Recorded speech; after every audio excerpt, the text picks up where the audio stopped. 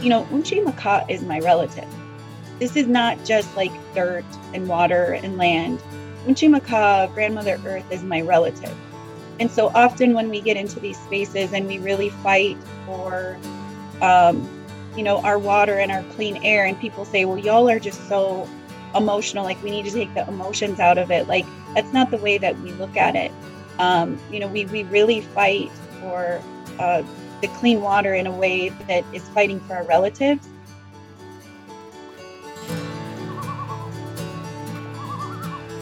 Hello, welcome to the Friends of the Boundary Waters podcast. I'm Chris Knopp, the Friends Executive Director. We have been the leading voice for the Boundary Waters for more than 40 years. And through this podcast, we bring together people who share a love of this incredible wilderness. Today on our podcast, I'm joined by Native American leaders Minnesota Senator Mary Kunesh and Minnesota Representative Heather Keeler. They will share their reflections on Indigenous Peoples Day, their work to protect the boundary waters and clean water, and their experience as Native women in the Minnesota legislature. Again, thank you for joining us. So 2 days ago, Monday, October 11th, was Indigenous Peoples Day, and President Biden issued a proclamation recognizing October 11th as Indigenous Peoples Day. So we have a real opportunity here to reflect on the importance of clean water with Senator Mary Kunesh of New Brighton and State Representative Heather Keeler of Moorhead. Senator Kunesh is from Standing Rock Sioux ancestry, and Heather Keeler is a enrolled member of the Yankton Sioux tribe. And so this importance of the Indigenous perspective on our work is for the boundary waters especially important, since we are in the ceded territories under the 1854 treaty, and we recognize that there's a history that long predates European settlement of Minnesota that we need to recognize, respect, and incorporate into our work here. So I'm going to kick off this conversation here with a question for both Senator Kunesh and Representative Keeler, and I'll have Senator Kunesh go first. Why don't you speak a little bit more about your background and why you ran for the Minnesota legislature and your work that you're doing on clean water issues for all of us. So thank you. Please go ahead. Mitaki Yape. I am, State Senator Mary Kunesh. I represent District 41, which includes the communities of St. Anthony Village and New Brighton, Columbia Heights and Hilltop, Fridley, and a little bit of Spring Lake Park. I just completed my first year in the Senate, having served 4 years in the Minnesota House in representing District 41B. I also retired just almost a year ago from full-time teaching. I had been a library media specialist for close to 25 years. And so, it was kind of bittersweet this fall not to be returning back to school and getting my library in order and connecting with the staff and the kids. But it certainly has allowed more opportunity for me to participate in activities like this. I was born in St. Paul, raised in Sartell, where right where the Mississippi and the Wateb Creek meet. And so, growing up in rural Minnesota like that, it was actually just a little village when I was growing up.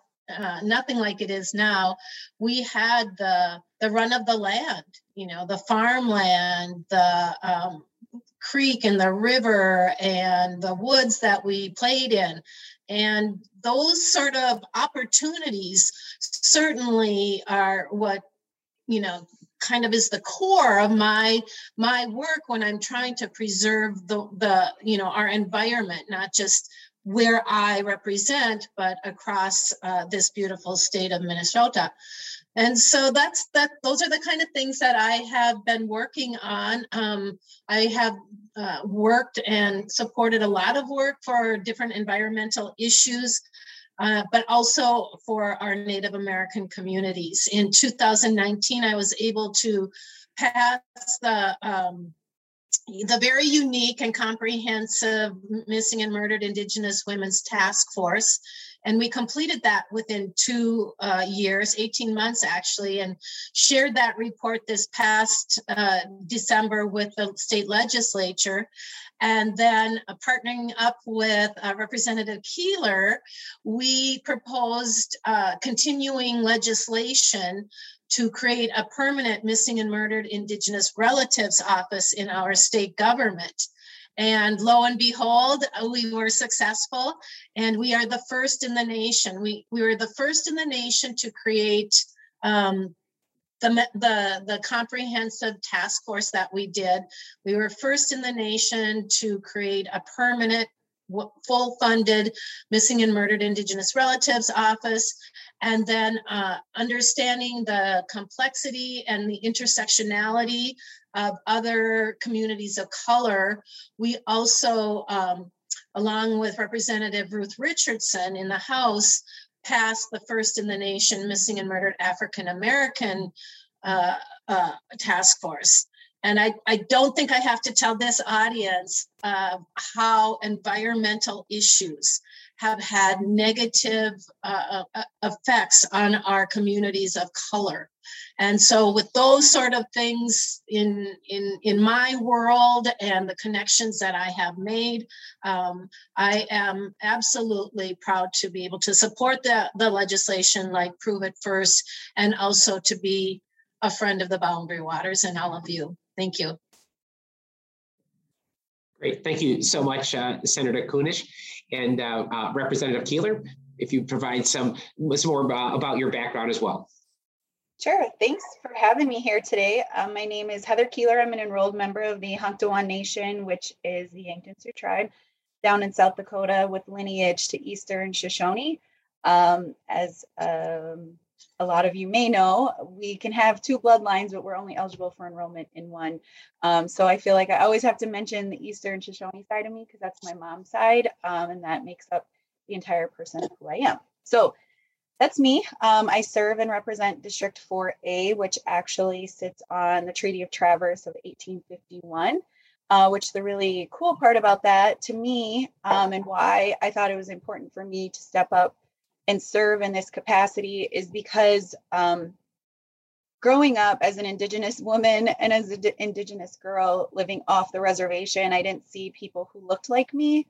I tell this story a lot. Like, I didn't see teachers who looked like me. Anywhere I went, to the doctor, to the bank, to the grocery store, like, I just didn't see people who looked like me. And subliminally, that tells us that we don't belong in those spaces. And so we felt that, we saw that, we knew that. It's really interesting because I didn't vote until my mid-20s because nobody really talked to me about getting involved. My messaging to me all through K-12 was, because you're Indian, you're going to be dumb at math. You're not going to go to college, just go work at a casino. All of these things. And so subliminally, it just always told me I wasn't really going to belong. And then as I started working in Indian education and sitting in living rooms and really listening to families, I knew that the things that me and my family grew up struggling with were something that a lot of people were dealing with. And we just wanted to be heard, and we wanted to be seen and valued and appreciated. And we wanted to feel like we actually belonged in our communities. And so in 2019, I don't take no very well for an answer. We asked to put Indigenous Peoples Day on the calendar for our school district. And they said, no, we're not going to do that. Like, we'll only do that if the city recognizes it. So I figured out how to get on the Human Rights Commission. And in my first meeting, and Senator Kunesh knows me well enough that, like, it doesn't take me very many meetings to get comfortable to say, like, why aren't we doing this? So my first meeting, I said, I think we need to present this to City Council. And we ended up passing Indigenous Peoples Day. And in that, I brought about 100 people with me to City Hall. And it wasn't because I wanted it to make us against them. Like, often when Indigenous people show up to represent something that we care about, it's met with a lot of force because it's this us against them mentality. But I brought a lot of our community to that event because I wanted people to see what change looked and felt like when we did it collectively as a community. And that was kind of my first, like, even step into any type of community leadership. I've always been just a grassroots effort type of a girl. So when I was in grad school, I did talking circles in my community about the barriers in education and learned that representation matters and people need to see people who look like us. And that was the same thing that I felt. And so when Ben Lean announced his retirement, I just decided my community deserves options. They didn't have to vote for me, but I at least felt like my community deserved a choice and an option of one, a female, but also a minority. And so I went and through the endorsement process, the primary and the general, and I just got done serving my first session in the Minnesota House. Great, thanks for outlining your journey there, Representative Keeler. So President Biden issued a proclamation recognizing Indigenous Peoples Day, and so Senator Kunesh, what does that mean when the president issued that proclamation from the nation's highest office in the land? What did that mean to you? Well, it certainly means that nationally we are starting to recognize the historic trauma and genocide that our American Indian people have suffered these hundreds and hundreds of years. And it's raising, it helps to raise the consciousness of today's struggles for our tribal members, our community members, and those across the nation. But what it also does is that with that acknowledgement, it shows that we, the president and the federal government is now starting to acknowledge their role in what has been terrible disparities for our American Indian communities. And it's going to allow for the groundwork so that we can continue to do the work that maybe we've begun here in Minnesota for our Native folks and organize those efforts between our state and federal level and center those resources that have been withheld for so long to the needs of our Native community. And I think having Native women or Native people, because there's plenty of men that are serving in the Biden administration as well as other levels, but having somebody like the Secretary of the Interior there to advocate and give that perspective, share the lens of the Indigenous people across the nation to some of the head decision makers in our country, those that make policy, that change policy. And so in a way, I feel like his announcement certainly, made us all very proud and recognizes that we have a voice in the decision making because we're starting to rise up more and more. We're winning more and more battles when it comes to policy and finances. And hopefully we will see the brutalization of our Indigenous people through lack of policy and investment, but also violence against our Native communities, the poor infrastructure on reservations and that sort of thing. So I think it just really makes me proud and happy that he did that. It's unfortunate that it's taken till 2021 for a president to acknowledge that, but it's a start and it's a win for us. And I hope to see more and more come out of the Biden administration when it comes to positive change and reformation for our Indigenous communities. Thank you, Senator Kunesh and Representative Keeler. So you battled at the local level trying to get Indigenous Peoples Day recognized, and now President Biden has issued his proclamation. What did it mean for the president to recognize Indigenous Peoples Day for you? I think first it's important to understand kind of what a proclamation is. It's like a statement of support, or it's a statement of celebration. It's this. I think we found out about it days before Indigenous Peoples Day. We've done them, here in Minnesota with our governor. as well. And I do think that it's a good first step. I agree with everything that Senator Kunesh said. We have a long ways to go. It's really interesting, right? That like we can make a statement that a proclamation that we care about Indigenous Peoples Day, yet there's a lot of concerns that we've been trying to get attention on because it's impacting our communities and they fall on deaf ears. So, we can't be that contradicting, and we can't say that Indigenous Peoples Day is about understanding and really engaging and implementing a change in your community, in your region, in your nation. And I just think that lip service is one thing, and you're right, we're moving in the right direction because we're acknowledging it and we're calling it out, but this comes with a lot of actions. And so what I hope it does, is it's the line in the sand that we're going to start to move forward. And one of the things here at the local level, because that's what we do in our seats. I think it's easy for us as state legislators to think like on a national level, how could we get involved? We really tried to do that with Line 3.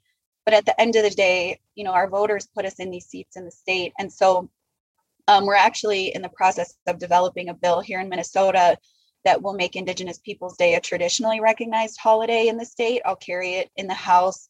And Senator Kunesh obviously has agreed to carry it in the Senate. And we'll do this work together because I think it's important, especially in Minnesota, that we really lead the way and have our own statutes and, by law this day for moving forward. Because proclamations, if a new governor or president come in, then it's like they don't do it that year and it's not a big deal. It's an option.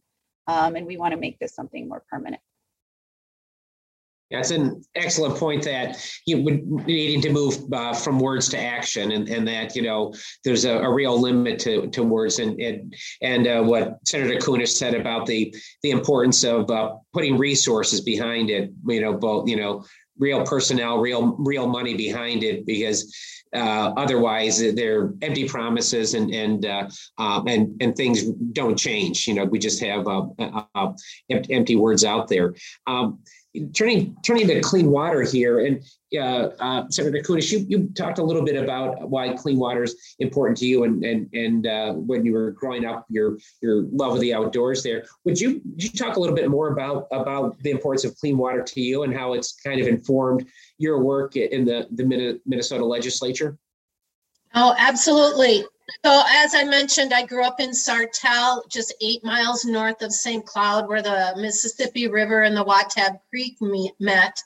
And when I was a little girl, we spent our summer playing in the creek, playing in the river, catching crayfish, all sorts of adventures. That's where we learned to swim.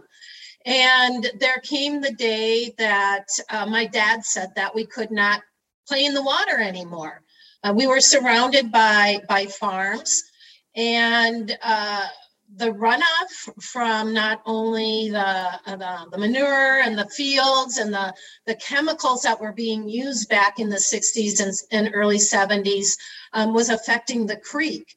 And there were high contents of pollutants in the creek. And then, of course, there was the Mississippi River, and right in Sartell, there was a paper mill. St. Regis paper mill and a big dam. And there were days that paper mill would just release the most noxious water right into the Mississippi, directly into the Mississippi. And if the dam was open, there would be this foam from the churning water that would just, foam up like 2, 3, 4 stories high when it was yellow. And it was so obvious that the pollutant was there.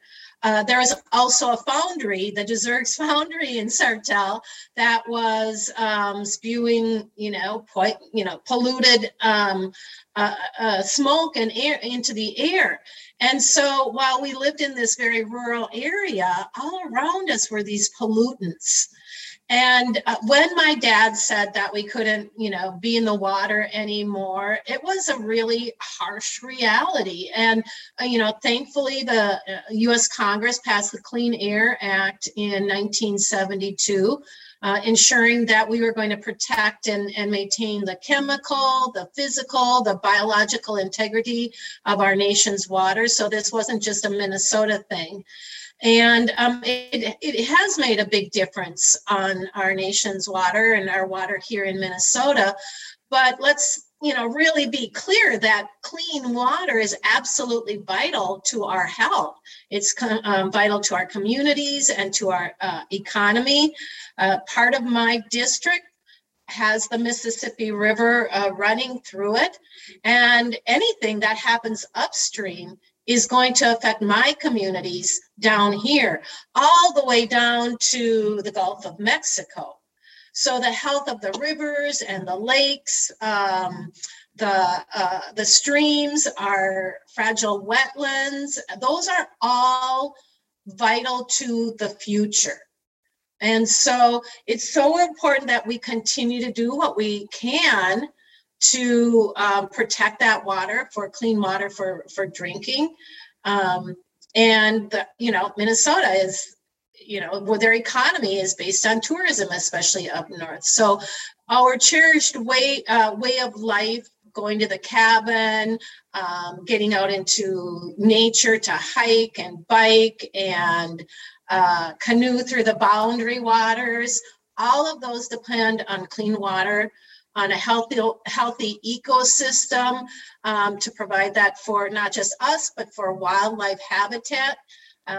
We've seen across the state different creeks or rivers that have been so polluted that the fish die away, or frogs are found with more than 4 legs and double heads and those sort of things. So absolutely, our future, our economy depends on the clean water. And if we don't stand up and fight for that alongside with all of you, we will be doomed, and we won't have a clean a world to leave for the next 7 generations of the future children and families. Thank you, Senator Kunesh. You raised such a good point there that water really is the critical resource. People talk about critical minerals and things like that, but certainly this past year where we've seen droughts across the country and the importance of clean water, that here clean water is the critical resource, and if we lose that, then we're really sunk here. Representative Keeler, would you talk about the importance of clean water to? Yes, water is life. Thank you, Kirsten, for that. So Heather, would you talk about the importance of clean water in the work that you do? Sure. I think clean water is connected to a lot of other things for me. As an Indigenous person, I understand the responsibility and our impact on 7 generations. And just for people to understand, like 7 generations, an average generation is 25 years. For 7 generations, I mean, we're looking at 175 to 200 years worth of impact. And so what we do today, or what we don't do today, impacts almost 200 years worth of our relatives. We are here, understanding and really fighting for treaties and treaty understanding and treaty responsibility, because to us, the foundation of treaties are being good neighbors to each other. Not only good neighbors to each other, like geographically, like, hey, you're my physical neighbor, but being a good neighbor and a good relative to our kids, their kids, it's kids, your kids, it's kids, like all the kids, 7 generation, but also, Unchi is my relative. This is not just like dirt and water and land. Unchi grandmother earth, is my relative. And so often when we get into these spaces and we really fight for, our water and our clean air, and people say, well, y'all are just so emotional, like we need to take the emotions out of it. Like, that's not the way that we look at it. We really fight for the clean water in a way that is fighting for our relatives. And so to me, that's why it's important. I grew up understanding water was one of those elements that the government really fought us for. I grew up along the Missouri River, and in the state of South Dakota, a lot of the dams in the 50s were built on reservations. And reservations were the spaces that they sent all of us because they were identified as unusable land. If you look at most reservations, that's kind of what we ended up getting. And so I remember my grandma telling me about their fight, to stop the Army Corps of Engineers from flooding out these areas to build dams because they were flooding out some of our most sacred burial grounds. And their response was like, well, we'll just move them. We'll just move the burial grounds. And I feel like, my mom was an active part of AIM, and they fought for a lot of social justice and environmental justice rights. And then now it's just my turn to step into that space, to be a voice, in the path of all the generations to protect our water and protect our relatives. I'm a friend. I'm a friend. I'm a friend. We're friends. We're friends. Do you want to be a friend of the Boundary Waters? Join the movement to fight for clean water and help foster the next generation of BWCA enthusiasts today. Connect with us, donate, and learn more about membership at friends-bwca.org. Great, thank you so much, Representative Keeler, to talk about that connectivity and that responsibility that extends beyond the moment to 7 generations. One of the things that, as an organization, we've been proud to work on with both of you is the Prove It First bill, and the Prove It First bill is part of that promise to the 7 generations, and that law, if it passes, would simply require an applicant for one of these sulfide mines to prove that it has been done safely elsewhere in the country for at least 10 years, and that type of mine has been closed for 10 years without causing pollution. And if that demonstration can't be made, then that type of mine can't be built here in Minnesota. That we shouldn't be a guinea pig here. It's a very simple legislation. And Representative Keeler, would you talk about your support for Prove It First and why it's important to you? Well, kind of what we've been saying and what the theme is that it's our responsibility to be a voice and protect our water and protect our relatives. And I live on the total opposite side of the state. But I do know that this whole entire community and this whole state and region appreciates and loves our water. And the thing that I like most after talking to Senator McEwen about the Prove It First bill was the fact that, you're all fighting for this one area of the state. But if we start to allow these types of processes to happen, whether it's pipelines, whether it's mining, whatever it is, if we don't have these safe standards and nets set up now, things are just going to get out of control. And it can be in my community, it can be in your community, it can be in any of our communities.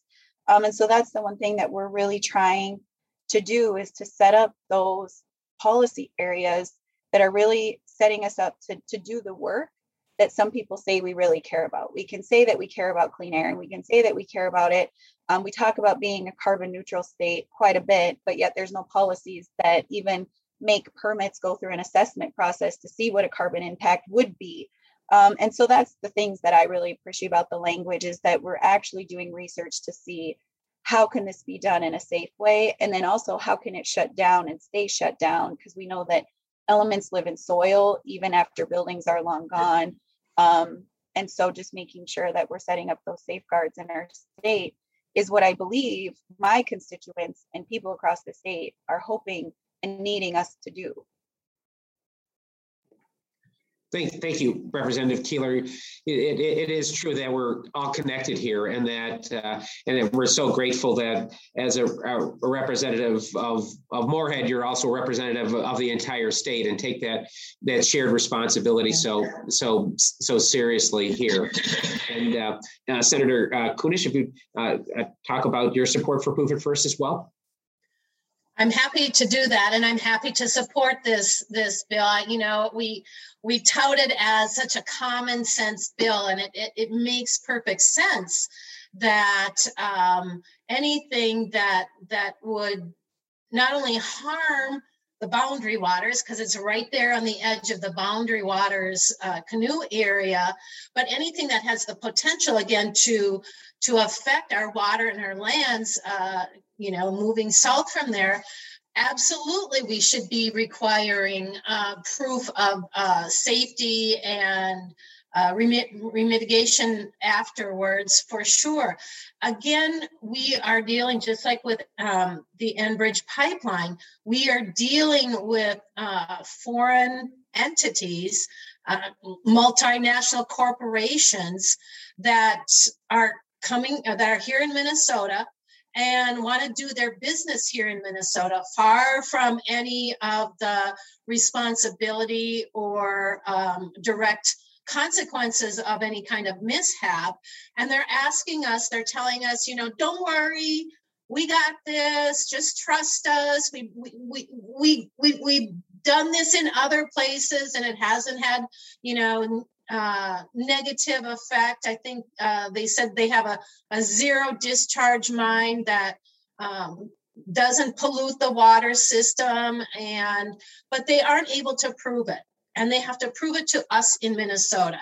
And they don't have to prove it to us in Minnesota for 1 year, 2 years, but they have to prove, in longevity, that there is not a compromise to the lack of pollution within the process that they're doing it. And so, I'm generally an optimistic person. I generally trust people with their words, but if in the last 5 years, one thing I've learned is that we can't do that, especially when it's something as important as our environment and, the very, very, very precious Boundary Water Canoe area and those communities around it. And so if they're not going to offer any proof, if Twin Metals is not going to step up and offer any proof and say, we got it, we're going to do the best that we can, I don't think that's enough. That absolutely is not enough. And so if this is going to be the future, if we are going to allow entities like this to come into Minnesota and operate something as precarious as copper sulfide mining, we have to make sure that there is no question in how it is done and how it is going to allow for the safety and the health of our future environment here in Minnesota. And I think it's a perfectly reasonable not only request, but demand. And I think we ought to, certainly codify these kind of things, these kind of protections within our state statutes so that those that would like to come to Minnesota and do this kind of work realize that we mean business and we're not just Minnesota nice. We're going to take you at your word, because we have seen that is not the case time and time again. And if you especially look at, what has been done to the reservations and our Indian folks, the state government, the federal government, all these years have said, not to worry, we will take care of you. We will provide all the things that you need for a good, positive life. And then, the rug just pulled out from underneath them. So I absolutely believe that this Prove It First legislation needs to be passed, and we need to apply it in so many different ways. Thank you, Senator Kunesh. You raised a number of really important points there, that these sort of promises that nothing bad will happen here. It's really that the track record of Glencore that owns Polymet and Antofagasta that owns Twin Metals is just terrible. That these are bad corporate actors that have left a path of destruction and child labor overseas, of destroying communities in their home countries in Chile. It's just these are truly bad actors, and to try to rely on their empty promises is just a dangerous thing to allow these bad actors to come into Minnesota here. Representative Keeler, I wanted to ask you, what can non-Native people do to support Native perspectives?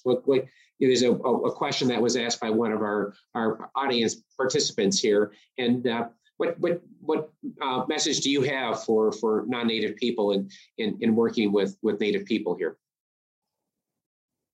I think that's a loaded question. Yeah. I mean, I think there's a lot of ways, and it depends on how you want to work on things. To me, the bottom line is always genuine effort and allyship.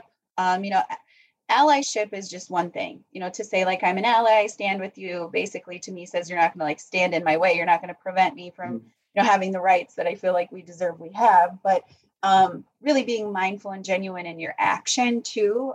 Show up in the spaces that are really difficult. Engage to learn more. We know that our K-12 setting has failed us dramatically when it comes to understanding the Indigenous culture and the land in which all of you are standing on. So we can blame a system all we want, but we know that. But there's a lot of opportunities to learn and grow and be in community. The one thing is that I know from talking to non-natives, they feel like powwows or events are like not open to non-natives. And what I can tell you is that we welcome relationships. We're a relational community. And so, to me, it's about building relationships and really finding a niche where there's a need, because we make up 1% of this entire nation.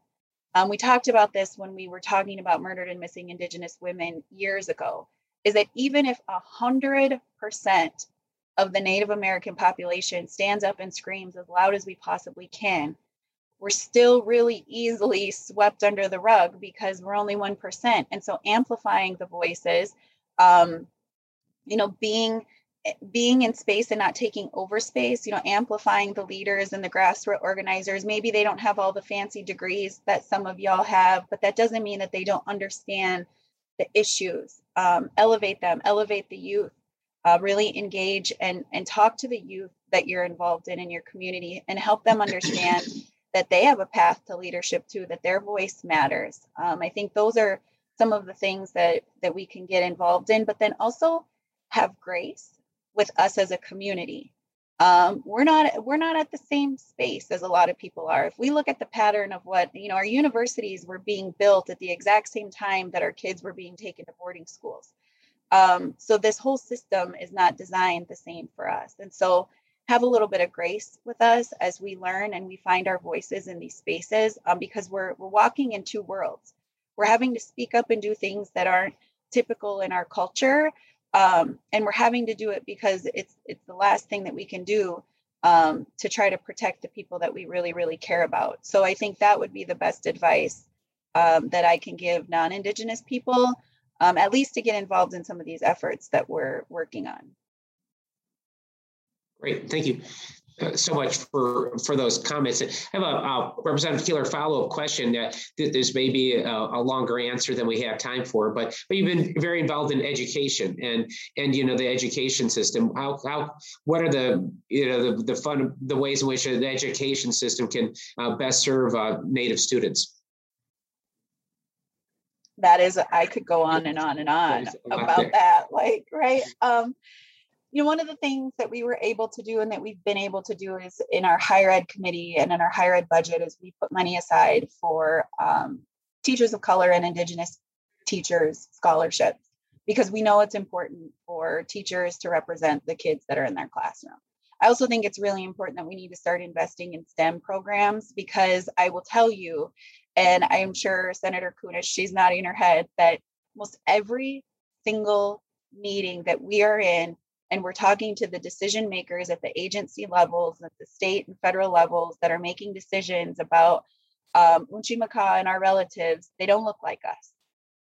And so we have to start investing in those pathways again, so that people are sitting at tables that understand all perspectives of life. If it's going to impact all communities, why aren't all communities at the tables? And so I really hope now that that's been kind of brought to my attention and really brought to light in this capacity, that's what I really hope that we can do is start to invest in that pathway through STEM with BIPOC youth leaders and women in general. We talk about STEM and women, but how do we get a more diverse professional population that's making decisions when it's coming to our permits? Because we're seeing it's failing us miserably actually right now.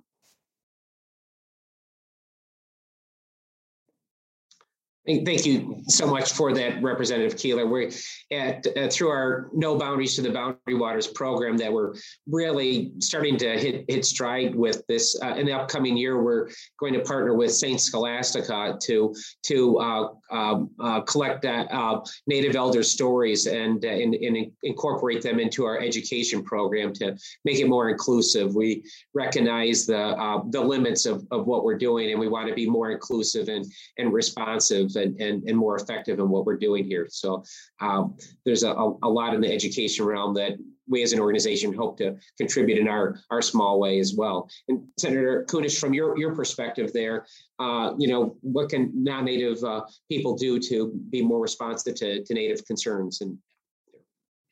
Well, definitely educate yourself, and don't always rely on those that appear to be the experts or are sounding like they are the experts. If there are issues that pique your interest, you read a letter to the editor that's like, I don't know much about this issue. Do the best that you can to educate yourself on issues that seem to make a big difference, not only to yourselves, but to the good of all of the people. Look for the experts, and then really make an effort to do something. You can educate yourself. You can talk about it amongst like-minded friends and neighbors and community members. But talking about it is not enough. You need to take some kind of action. And we can't always tell you exactly what action it might be. It could be writing a letter to the editor. It could be writing a letter, an email, or making a phone call to your legislator. But if we're not there, or we have an assistant that's sifting through our information, we might miss those messages. So find ways to in person talk to those that are making a difference, and not just at the state level, but look at what you can do locally in your municipality. I served on our Park Rec and Environmental Board before I was elected, and we were able to ensure that we had green spaces and parks for families and kids to play in, that our creeks and our lakes within our community, as well as the river, were well cared for, that our trees were healthy. That's a way to make a difference within your community. At the county level, at the state level, there are ways to be heard.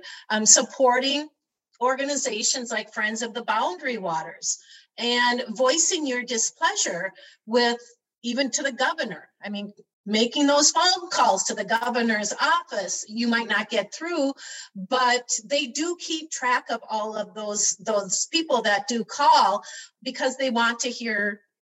They really do want to hear what our community members, what our constituents are thinking on certain issues. There are different organizations that you can support financially to do the work, such as Friends of the Boundary Water, Minnesota 350. I love the education program that you are doing. As a teacher of inner city kids, I was always just sort of blown away by, and I want to say these poor kids, mostly because they're not exposed to the environment that often most kids with privilege have. Kids that get to go away to camps every year, who get to have an enhancement coursework classes and programming over the summer. And I remember taking sixth graders to a petting farm as a field trip. And these kids driving through the country, never having seen a real cow, getting to the little farm and seeing sheep and ducks and pigs. I mean, it was life-changing for them in so many ways, and things that we take for granted. And just like Representative Keeler said, ensuring that the programming that we have in our schools includes STEM education.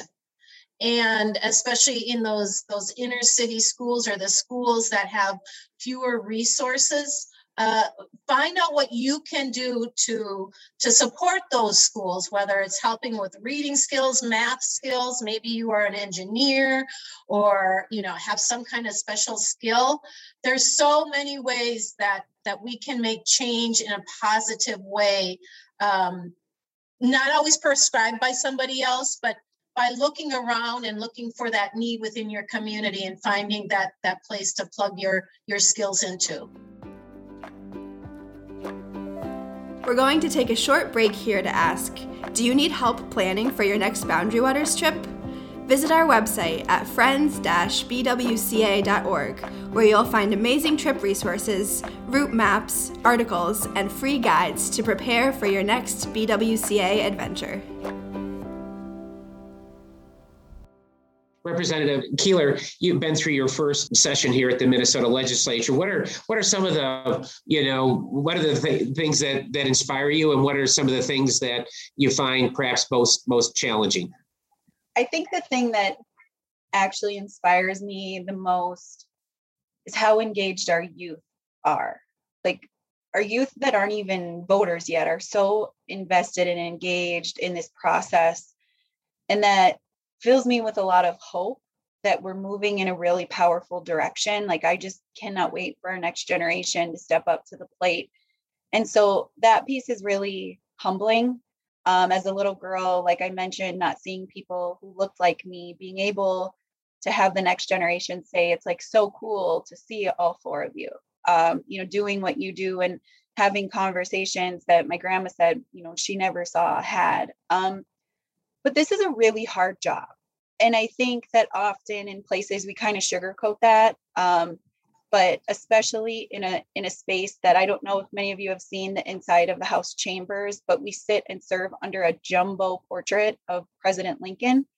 And that the conversations that we have, we're always just defending and fighting to be seen and understood.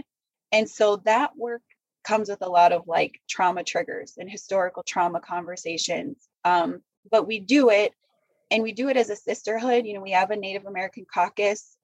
We don't meet regularly, but when things get difficult, it's really nice to be able to just reach out to Senator Kunesh, Representative Jamie Becker-Finn, and sometimes even Lieutenant Governor Flanagan joins in with us because this work is hard. The system wasn't designed for us to be here.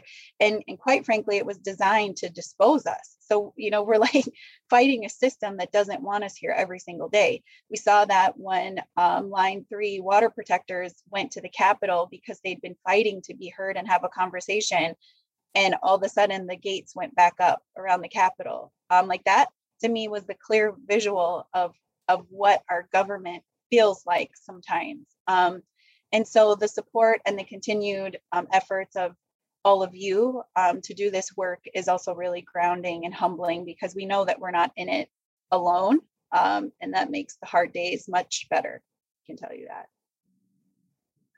Thank you, Representative Keeler. I think the upcoming generations inspiring to all of us, that energy and optimism that and engagement that's out there. Representative Keeler, kind of following up on being at the Capitol and seeing those sort of symbols of trauma that are out there. People often say that non-Native people might say that, oh, these treaties give Native people special rights. Can you kind of correct that perspective and talk about the retained rights within treaties and why that perspective is so wrong? So that again is another jumbo topic. Mm-hmm. Treaties were designed, we gave up millions of acres of land in exchange for Bureau of Indian Affairs and services like Indian Healthcare Services, Bureau of Indian Education. Those systems dramatically are underfunded. They're always systems and agencies that are on the chopping block when people want to shave down the budget. We don't really have a whole lot of perks, that in that sense, like people think we all go to school for free. People think we just get per cap all the time. Like that's not I know I don't. I know some tribes have done economic development really well, and they do have some investment and payout plans that are really beneficial for their members, but that's not really typical. To be an enrolled member, this other side of what I do for life could talk about this for a really long time, but to be even eligible for enrollment to receive these quote unquote benefits is through blood quantum, and the only other living things that utilize blood quantum are horses and dogs for breeding purposes. To me, it's a numerical genocide. It's not a way to document us, to be able to utilize services. At the end of the day, we're a government to government relationship, and those were the agreements.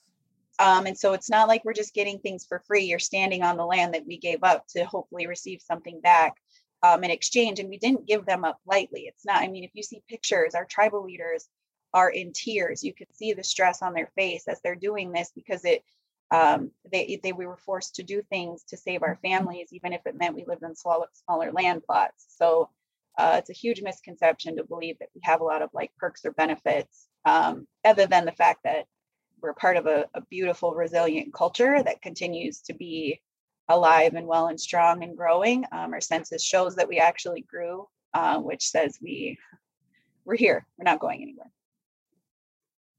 Great. Thank you so much, Representative Keeler there.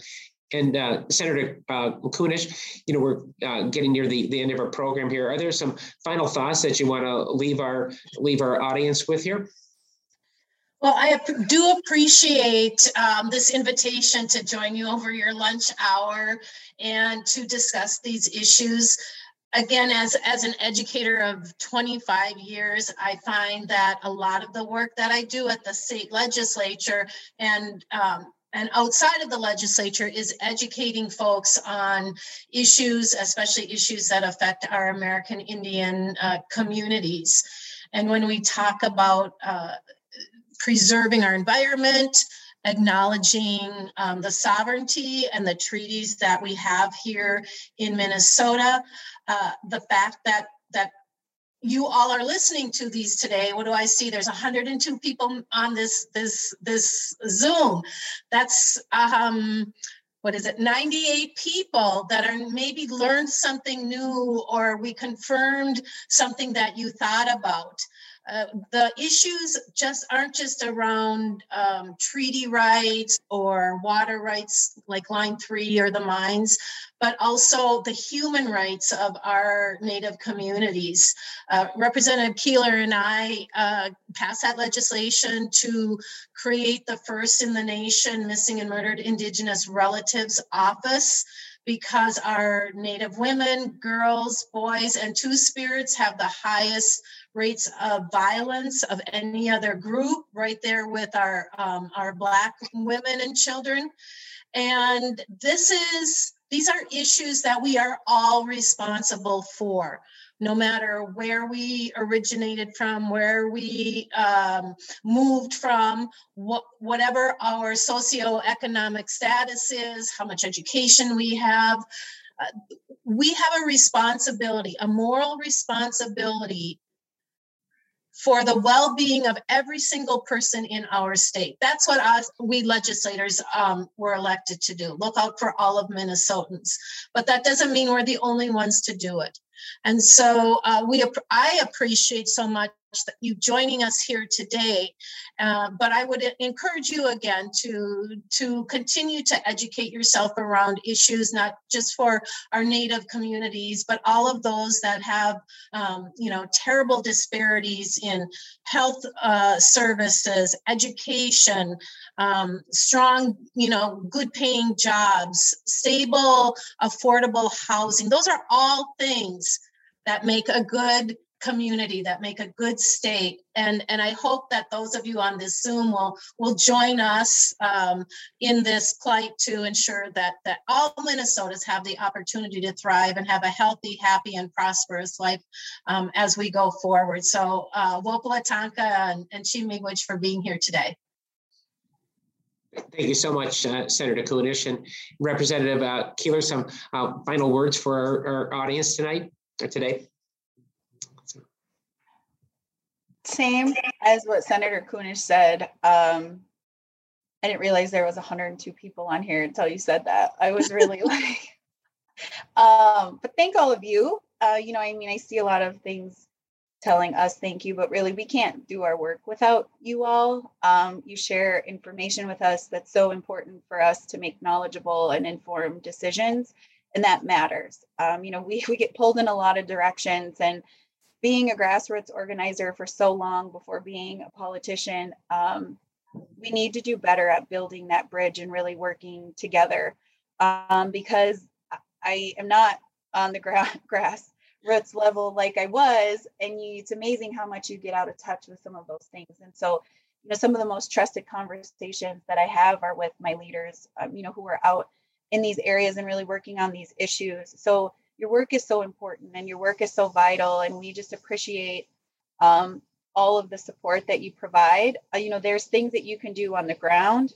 You can make phone calls, you can write letters, you can send postcards from your home. And we've seen you do that from all capacities in the last, feels like 2 years now with COVID. And I think COVID has provided a lane for these bigger systems to really just rip through Mother Earth, because we're not able to show up in the capacity in person that we used to, because we care and love each other and we want each other to be safe and healthy through COVID. And so I know it's been really a hard couple years, and we see you and we know that this is really hard work. We do this and we're all here because we're really passionate about this work. And when we're passionate, pain comes with that. But growing pains hurt, but we grow in the right direction as long as we're all growing together. And so I know that I speak for myself and Senator Kunesh that we do not want to do this work alone. We want to do this work with you and for you, and not just alone. So Pilam, thank you for everything. Thank you, Representative Keeler. Thank you, Senator Kunesh, and your words about the importance of working with community and working with people is so important. And we're so grateful for your leadership on this.